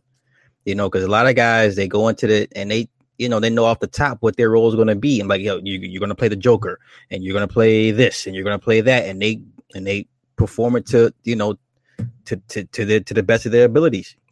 They realize the game is bigger than all of them. They're just pieces on a chessboard at the end of the day, and they understand that. So this is why some people can't understand. Well, why would they sign up for something that they may end up getting killed? Well, that's part of the production. Like that's the role they decided to take on, and they're going to play it to the best of their abilities. Because in their society, you'll be revered much more. And I'm using the word sacrifice with air quotes. You know what I'm saying? And playing your position, playing your part that required you to sacrifice yourself. You'll be held in high regard. You know what I'm saying? Like you'll get the burial, they'll carry your casket on the shoulders, as opposed to at the waist. So to them it's worth it. But they're all pieces for the huge setup. Go ahead. Gotcha. Now, I guess piggyback on what Ryan said about the Miami situation where he was supposed to get killed in Miami. Yeah. Also, I remember reading somewhere that the parade route that he actually took wasn't the original parade route. It was supposed to be another parade route in Dallas he was supposed to take, but somehow it got scrapped. That is true. If there's any truth to that is true. That years ago. Yeah, that is true. That was not the original route. Yep, you're right. Okay. And also, I guess my final one, I really believe this, that when the part where Kennedy grabs his throat before his head goes in which direction, I believe that shot had to come from his driver, either by a pin gun or some kind of device where they push a button and something shot out one of those car vents, because there's no way he just grabs his throat like that. And then I believe that shot came from his driver or came from a front somewhere. And then they keep saying this magic bullet. Do you believe that they used the railgun technology back then when they took him down, as they called the magic bullet? Probably. They never could actually find the bullet per se. I wouldn't say not for Kennedy. I know they've used the railguns for other shits, but that debate will never die if the shot came from the front. Because you still got people that believe that the wife pulled the trigger too. When she went to go, when he was falling forward, and she would. I mean, we'll never know. It makes for great debate though, But when he grabbed his throat, it gives you it's a good enough case for it's a good question. Like, it raises a very good question. Would I be surprised if it all came out in the end that it came from the front? No, I wouldn't. Because think about how much we know now versus when we heard the story 10 years ago, 20 years ago, 30 years ago. So once every decade or so, a little bit more gets revealed with this situation. Because I ain't never heard about the whole CIA FBI kind of swap hits for each other 20 years ago. So as things progress. Yeah, right. I didn't know they were in, Trafficante, I just like, wow, so they were working with a mob, and and then the whole how they did Bobby Kennedy. I was like, wow, 20 years ago we didn't know all this. Well, not a lot of us knew all this. You know what I'm saying? So yeah. And I guess also people too. I keep telling people sleep on Papa Kennedy that he was like a shot caller in the Irish mob. That a lot of people don't really talk about Papa Kennedy. That he had weight in the Irish mob. Like, he was a heavy shot caller. Believe that. Oh, for sure. I just Papa Kennedy went to pump. He was that dude. That's all I'm gonna say. He was that dude. I agree. Yeah. Well, homie, that's all I got, man. I gotta say, man, I'm enjoying this knowledge, man. Keep doing what you do, man. My man, thank you, brother, for calling in, as always. What's up? All right, peace. Yeah, that's what's up. I appreciate everybody calling in. It helps make the show flow, because I'd be running out of topics to talk about. Ha ha ha ha. Yeah, so I mean, if I don't know what to tell you, like, if you hold Killer Mike in high regard, I guess I feel sorry for you, because I knew something was afoot with him when he was on the whole Bernie Sanders thing. Like, come on, just a rap nigga all of a sudden at that level of politics with Bernie Sanders a few years ago. You just knew something. To me, it didn't make sense, man. And like I said, nothing happens by coincidence. These people aren't on shows just because of their good looks and whatever the case may be. A lot of these people have already been vetted before they even get on their shows. Like I said, what are the odds of this guy? Oh, got another call on the line. All right.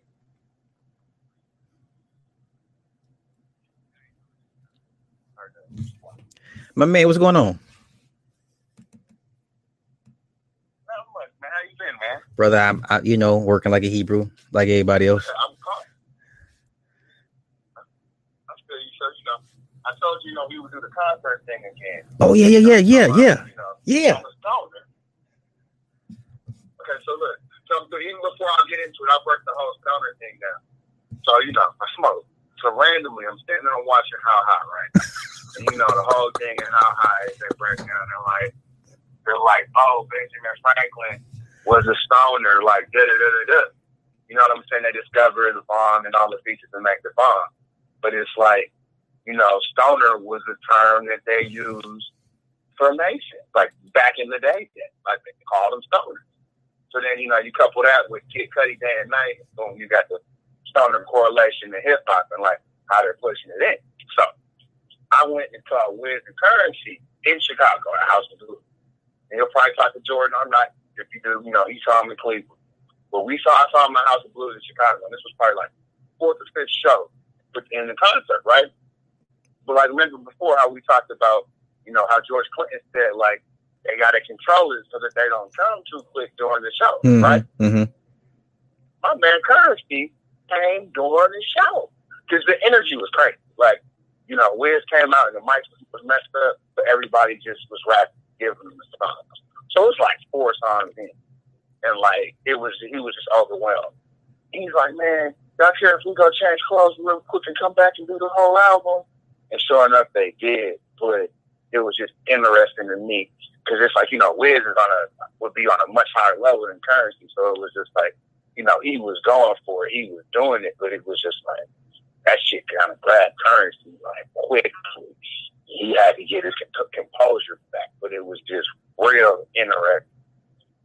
Just to see it, it's kind of like I said, on an esoteric level, because nobody else caught that shit. Like, you know what I'm saying? Like, nobody caught it. But it was just like, that's totally what that was about. I mean, I've seen him in concert too, where he's done that, where he's changed clothes and he's come back. And it's just like, now kind of knowing more of what I know now, it was just super interesting to see, like, firsthand. Wow. That's what's up. I'm glad you're able to pick that out, because 99% of everybody that goes to these shows, man, they're under a spell, and they just don't get it. So yeah, that's what's up. And yeah, man, and this Kennedy thing that you were giving, this is like it's mind blowing, because like you said, you're right. I mean, look at how just Kevin Mike, like even I guess if you were to correlate, and I know it's people, so I don't want to get too crazy. But I guess if you were in a sense, like look at the evolving of the Gungeon family, like what they stood for 20 years ago. Oh yeah, CeeLo Green. Now, yeah, man, so they're a mess. Yeah, they're a mess. So, yeah. Yeah, that's a good point. I didn't even think about it. What was that? Did you see the Outkast documentary? Like, it was probably a year or two ago. That's the Organized Noise documentary. Right? I have not. When it was on Netflix. That just that kind of goes through the whole story, but they go back to where it being like Rico's mom's house. But it's like you can look at Rico Wade now, and you can tell that nigga definitely got on that shit at some point. Like, you know what I'm saying? Like during the height of their that, like, this nigga got on drugs pretty bad. Like you said, with Sleepy, like, down with Hope, go do dope. Like, you know what I'm saying? So it's just like kind of a underlining tone within the whole family. So it's just like, that was very thought provoking and interesting to look at as well. So, wow, yeah. Good eye. Yeah, I guess I know I know the engineer Jarvis Blackshear. He did all their early albums and stuff like that. So yeah, I've been down at the Stink Onion and everything. I mean, but when you said they've devolved, I was like, damn, it does make sense, because now they're shells of themselves, man. Yeah, you're right. And just like, cause I guess the thing that was just so terrible was like with Outkast. It was like Outkast and UGK had them similar FD deals from Jive. So it was like when the Pimp C thing started to happen, UGK the job was like, yeah, you can go, but Pimp got to stay because we got Pimp signed as a producer and an artist. That's right. Same thing with Andre 3K. Andre was Outkast, but he also was a part of Earth Tone 3, which was like, who was it? It was him, Sleepy, and I forget who the third person was, but them was the three people for Earth Tone 3. So it was like the label kind of just held on to him and shafted him. Right. But then it's just like, and then you see, like you said, with Goodie Mob, they did the same thing with Stilo. Stilo was the focal point of the group, so they gave him the deal and kind of just like shelved everybody else. So it's just like now when you look at the core components of it, like, dudes who was really helping to write all the raps and who was really making all that music, they got their pieces that they can just put through the machine or continue to go through the machine. So it's like everybody else suffers. True that. You're right. But man, I will let you get back to it, because I know you're trying to explain something, because everybody keeps calling in. But nah, you good, dog. Just had to call in real quick. My man, I appreciate you. Thank you for calling in, bro. Sure, man. All right. No problem, man. Have a good night. My man, you too. Yeah, that's my man, our Turn Up. So I like what he does, because he goes to the shows, the concerts, and he can point out, he actually sees what the programming that goes on with the concerts and stage production and sounds and how the mood of the audience is. So I love that he's so perceptive that he picks that stuff out. So what he does, he goes to these shows, he picks out what he sees, and he'll give me a call, he'll text me like, yo, I went to this show, this is what I saw, this is what I picked out. And I love it, because I like when people go into situations or outings or events with clarity and objectiveness, and not be swayed under the spell. Even though you're going to have a good time and you feel the mood and the music and the ambiance, I get all that, but sometimes it's okay to just not be caught up in the nonsense, to just kind of take a step back and be like, okay, let me see this thing for what it is. So yeah, it's all good. But man, I appreciate that. So I got 20 minutes left, 15 minutes left. If you guys want to call in, by all means, the call-in number is 678-562-1881. All right, I'm seeing in the chats, I keep hearing about this Doja Cat. Who the hell is Doja Cat? I'm looking at this chick. Was she some R&B singer? Because I'm late to the party with Doja Cat.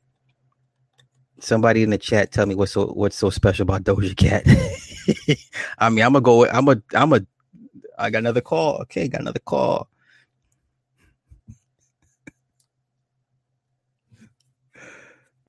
All right, caller, what's your name? What you want to talk about? Hello? Yes, sir.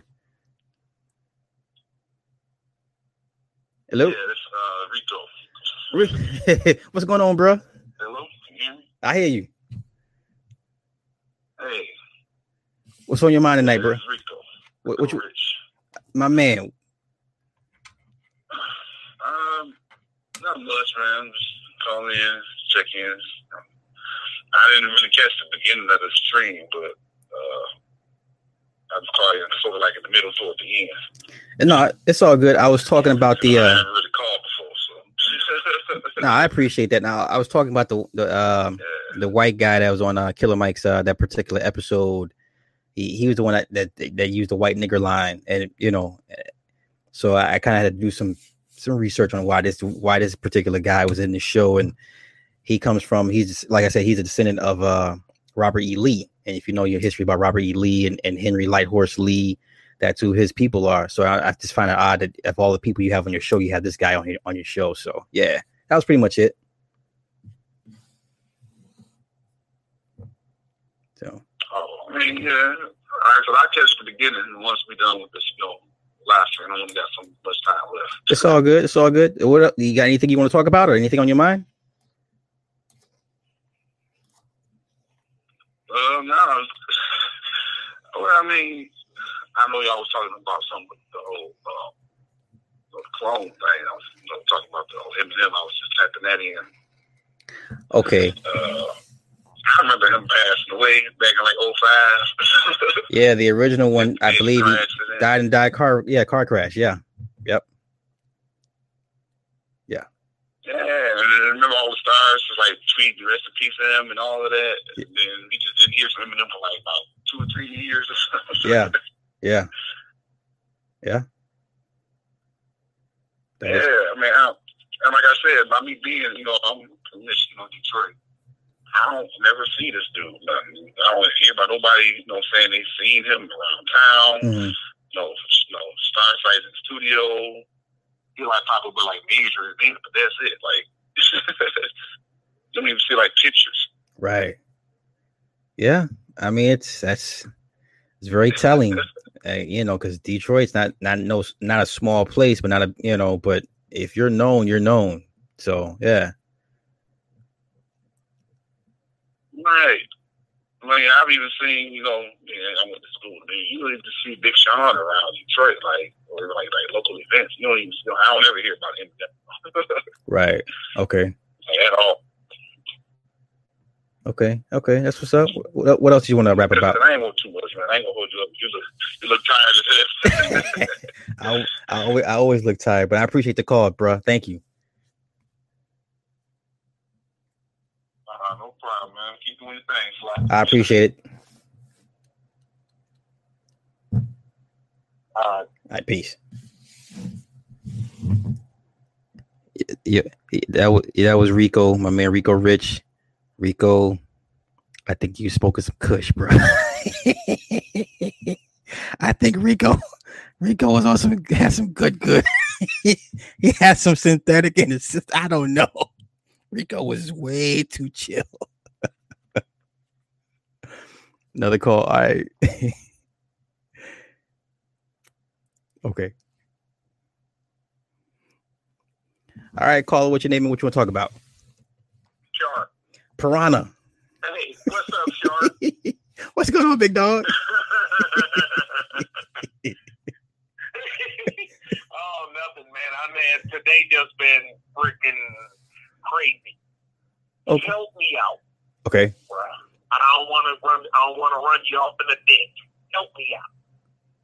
All right. I know we are talking about STEM and C-Production and David Chappelle and him and and all that other good stuff, right? Mm-hmm. I know you remember we was talking about that. How do we? All right. And so if I walked up to them, how do you transfer memory? I'm just curious. How do you transfer memory? Because if somebody like went to school with them, they remember when he pushed Lisa off the swing. Mm-hmm. You know what I'm saying? Yeah. And the real David would know that. You know what I'm saying? Okay.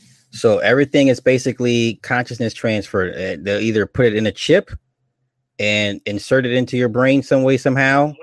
or they'll do like, mm-hmm. how can I, like the movie Transcendent, how they uploaded it. They'll download your consciousness and then upload your consciousness into the new body or the new brain or whatever the case may be. So they got several ways of doing it. It's not perfect because I remember that episode of Married with Children when Bud was trying to get Kelly to be smart.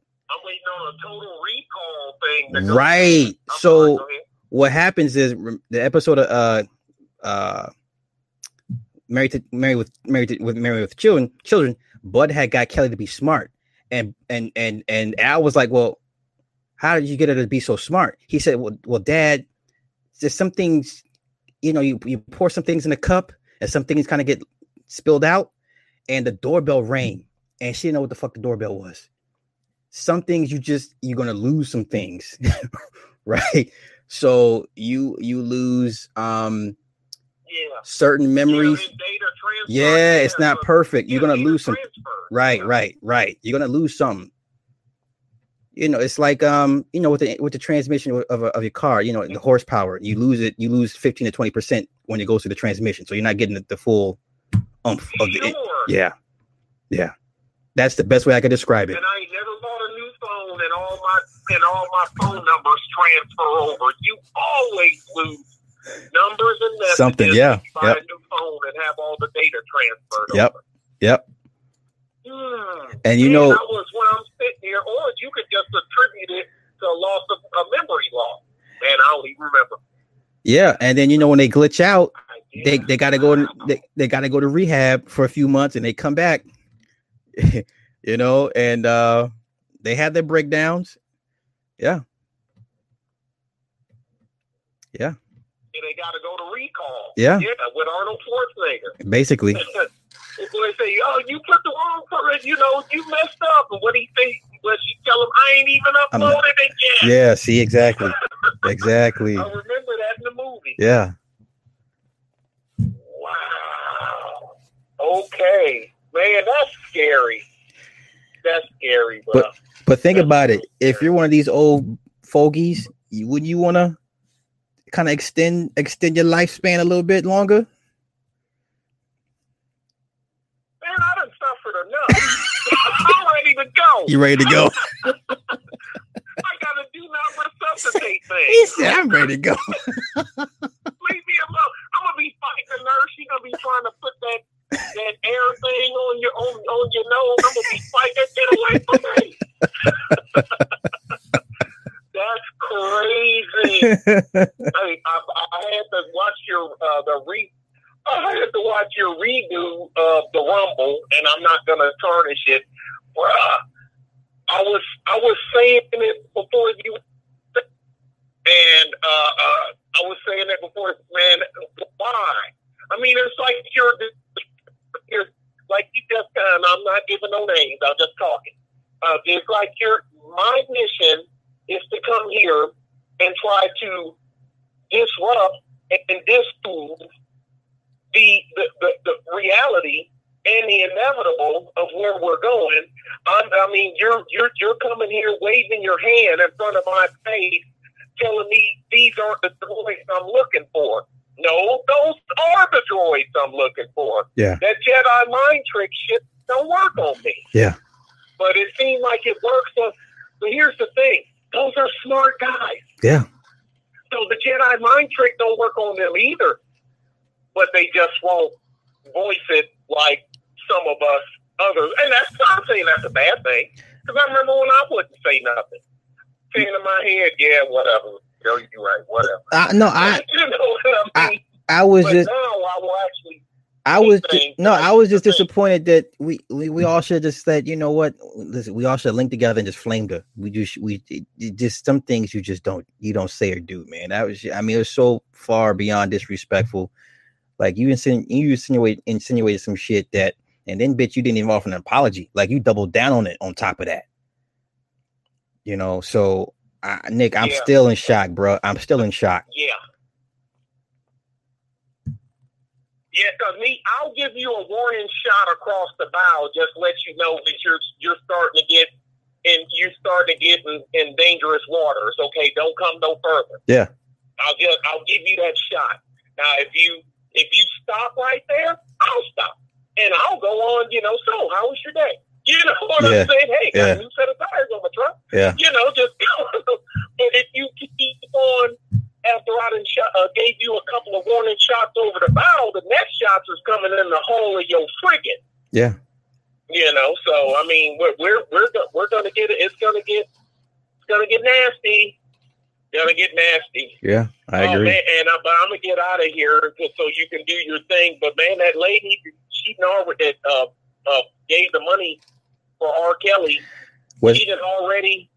It took down her Facebook and all that other good stuff because them people are bombarding her. I'm laughing. Then he gets out, go to the McDonald's, come right out. How do you go out of jail and go and 20 minutes out violate your parole?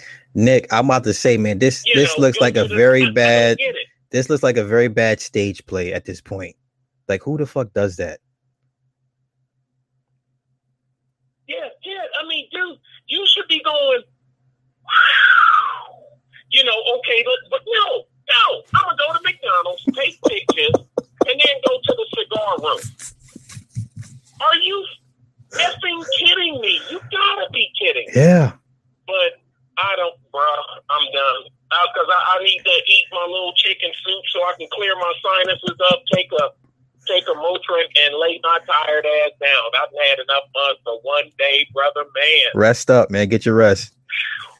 I'm still waiting on my tea. I got to go check my mailbox because I got to go down there to the big house. They print every 3 days, but I check the mailbox. Yeah, they're kind of slow, to be honest with you. But I support it in my next video. I took care of it for you. It's on its way to you, though. Huh? I said, no, they're slow, but I took care of it. Man, I ain't worried about you. If you said you done it, it's done. Yeah. That's the way I see it. Right. But all right, brother. Well, I'll talk to you later, man. And be safe and enjoy the rest of your night. Thank you, big dog. You too. Peace. That's what I call him. That's the piranha. That's the Big Nick Taylor. That's what's up. I appreciate the calls, guys, really, because you know, I don't like to hear myself talk. I'm not one of these guys that you know, that just want to like to hear themselves talk. I just don't. So if you want to last few minutes of the show, you want to get in, then like I said, the number is 678-562-1881. I guess I'm going to look into this. Another caller. All right. Yes, sir. Please.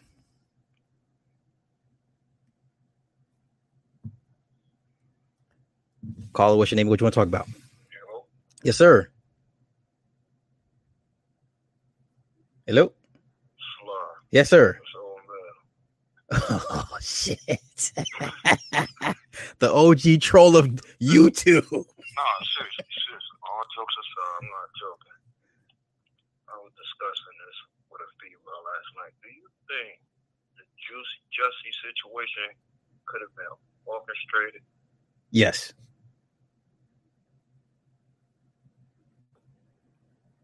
Yes. Like, nah, I just think, do you think that it was? I personally not by hell. I'm talking about the powers that be. Yeah. I agree. Yeah, I think it's a possibility he was telling the truth.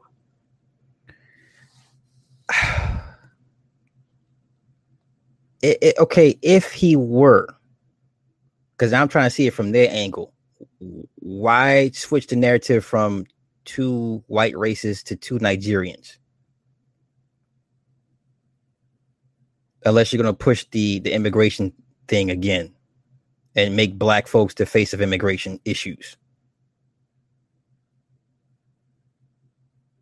What had me thinking, when they raided the Nigerians' house, from my understanding, the evidence they found, it just seemed too sketchy. I was like, who the fuck read evidence like it? Then I was like, it is 2 Nigerians. You know, they be so smart, they be dumb sometimes. Mm-hmm. But it was just too sketchy for me.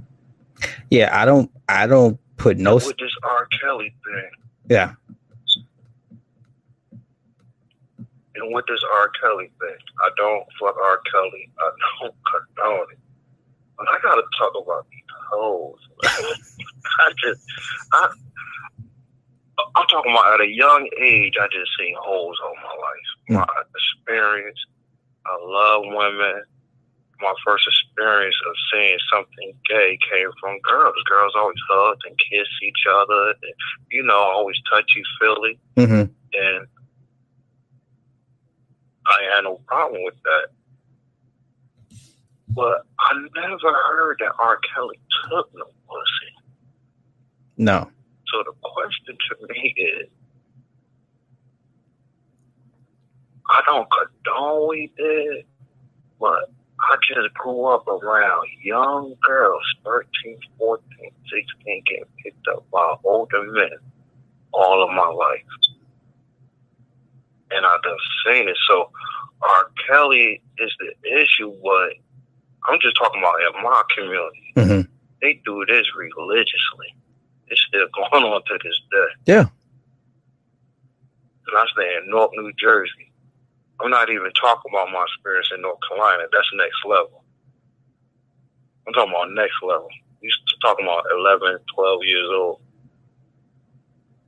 And I'm not looking at the male perspective. I'm just talking about females that just be loose to me. So when I see all these females going at R. Kelly, I'm like, these bitches be fucking too. They know these fucking young too. Am I wrong? No, like brother. I remember in high school, all the women that all the chicks the guys wanted, they always fucking old niggas with cars, all the dope dealer niggas, the 25, 27-year-old niggas picking up 16, 17-year-old girls from school. I remember that shit. You know, and I think about R. Kelly, like, you could take the dumbest nigga, I mean, stupidest nigga. I don't want to go so far as say retarded, but we know some stupid niggas, and they could go through a life experience that changed their life. They know not to do that again. Mm-hmm.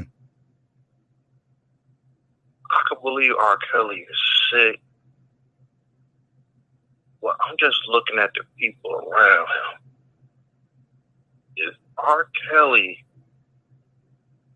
really was fucking young girls, that means the people around him is even sicker. And I'm looking at all these tapes that's coming out late. I'm thinking about who got his masters. I'm thinking about the industry. And I'm really sitting like, I think about movies like Murder at 1600. I think about Will Smith movie. And I'm like, could they orchestrated this? Yeah. Or is it just me? No, it ain't you. No, you're not the only one that sees it, you know, in a certain light. And I agree. You know, because they tend to protect each other that engage in that particular, you know, lifestyle or mindset. You know, I mean, hell, just look at Hollywood. You know, everyone knows it's pedophile city, but you know, business as usual, as we saw with the Oscars 2 nights ago. Everyone's getting, you know, high fives and pats on the back, right? So yeah, I'm with you on that, bro. Exactly.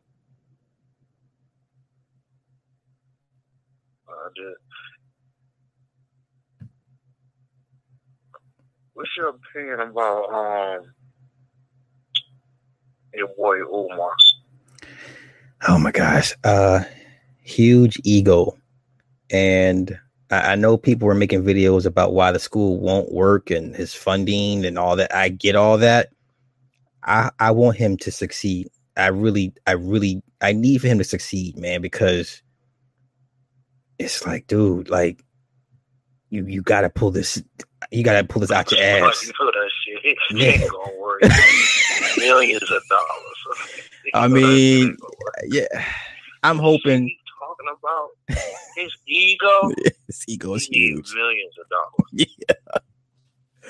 His ego is huge, man. I hope the brother can pull it off. I hope, but in reality, what it takes to run a school, you need so much upfront funding. You need, 2 or 3 years worth of money just set to the side just to keep it running. You know what I'm saying? And and that's just for, it's not including incidentals or, shit that goes left, whatever the case may be. I just think his eyes are too big. He should have just started really small, one small building, one room, and then just take it from there and build up over the years. But us as a people, we want the shit now. We want to do it right now. We don't think long term, so, I think he should have kept it 100 with the people. Like, look, let's invest this money into a strip club too. Flip this money and build some schools with it. Yeah. Serious as a heart attack. Yeah, I think the honesty thing would. But that shit that he doing now. He doing the most right now, man. He doing the most. That shit that he doing now. What the fuck? Don't even buy no motherfucking school. I wouldn't send my kid to a school. I respect what he says. He's highly intelligent. What he says is the truth as far as how the school and how they do, little black boys. I get it, but I wouldn't send my son to your school because your ego. Man, that's some bush lie. First, let me tell you something.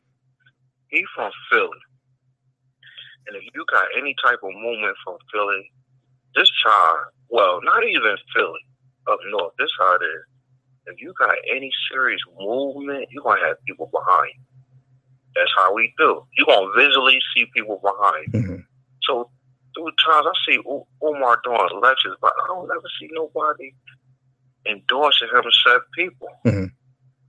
Regular people. I don't see no people with power or strength, especially nobody from Philly who endorses him. Mm-hmm. No rappers, no type of entertainers, nobody. That's very odd. Yeah, extremely, extremely. You could see Sinetta got, well, you see some of his old tapes, you got rappers, well, and that don't mean nothing, but people know him. Right. That's enough. Yeah. So he get this nigga running away from money, you could go to the hood, you're going to find him or at least his family. Right. This nigga, nah. Yeah, you're right. Going straight to prison. Yeah, it is what it is. All right, my brother, you got anything else before I wrap this up? I'll holler at you next week. My man, yes, sir. That's about it. Okay, cool, bro. Peace. Yo, I'm gonna wrap this up. Shout out to my man Prince O'Mill. That's Prince O'Mill from Prince O'Mill Hawking from Zamunda. That's the OG. The OG. You see him in everybody's chats. That's Prince O'Mill. So yo, I'm gonna wrap this up. I want to thank everybody for joining me tonight, and y'all have a good night. Peace.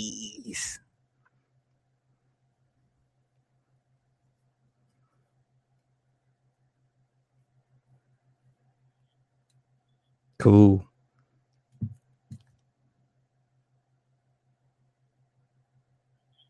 Yay.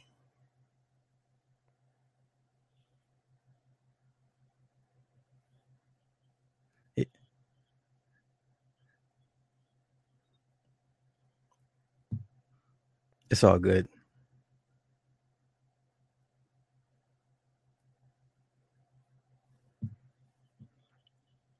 I think so. That's what it felt like. They didn't want to be rude and just call me while I was running my mouth. So it's cool. Yeah.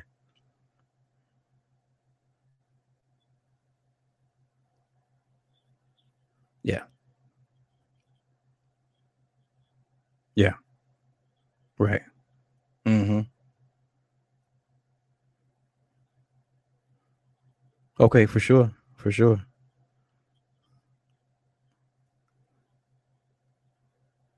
Right. Okay.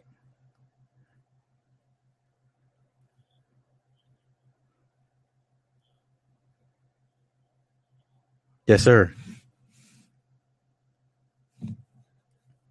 Okay, bro. You have a good night. Peace. Yo, everybody. All right, I'm gonna wrap this up. I want to thank everybody that called in. Nick, Prince O'Mill, Five, Art, Linda. Thank you guys. Everybody in the chat. Linda, once again, thank you for the donation. Let me at least do a half-ass shout out on these chats. Shafiq, Amanda, Tyrese, Miss B, your ass on punishment. You left us hanging, eating edible brownies and shit. So weed was more important than the movie review. Miss B, bring your ass to the stand. Weed was more important than your idea.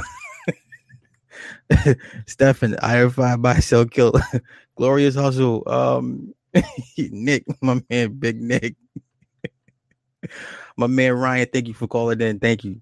Papa, what's happening? Chauncey, Raheem, Genesis, hey, I see you. Anna Banana, that's funny. I like that. Anna Banana. Let's see. Slim Diesel, Herm, 8 Letter for sure. Shafiq, if I missed you, I'm sorry. Rico Rich, thank you also for calling in for sure. Even I think Rico Rich and Miss B, y'all the Kush twins or some shit. I don't know. Y'all Kush siblings. You know what I mean? It's all good though. Did I get everybody? I think I got a Hurricane Baby Jesus. I see you. I think I got everybody. Hey, Nyril, hey. How's class? You are going to class, right? Good. We're getting good grades. Yes. Roscoe. Let me see what else. I think I got everybody. All right. I think I got the usual suspects. So once again, great show, guys. Y'all made the show because after I shot my load in the first hour, I was spent. That was it for me. So shit took you out. I bet it did. I bet you were snoring and slobbing at the mouth and shit. I'm sure. I'm not doing that shit again. I was like, it's about to be lit. It's all good. No, once again, thank you guys. Can't do this without you. And so I'm gonna get out of here, take my punk ass to sleep. And Making Mills, hey, I appreciate it. Thank you. Tomorrow I'll just do my usual thing after I get off work, know how I do. I'm gonna try and get with Ryan for Friday for the occult talk. If not, it'll be next Friday, but we'll see how it goes. So with that being said, thank you guys. Y'all have a good night.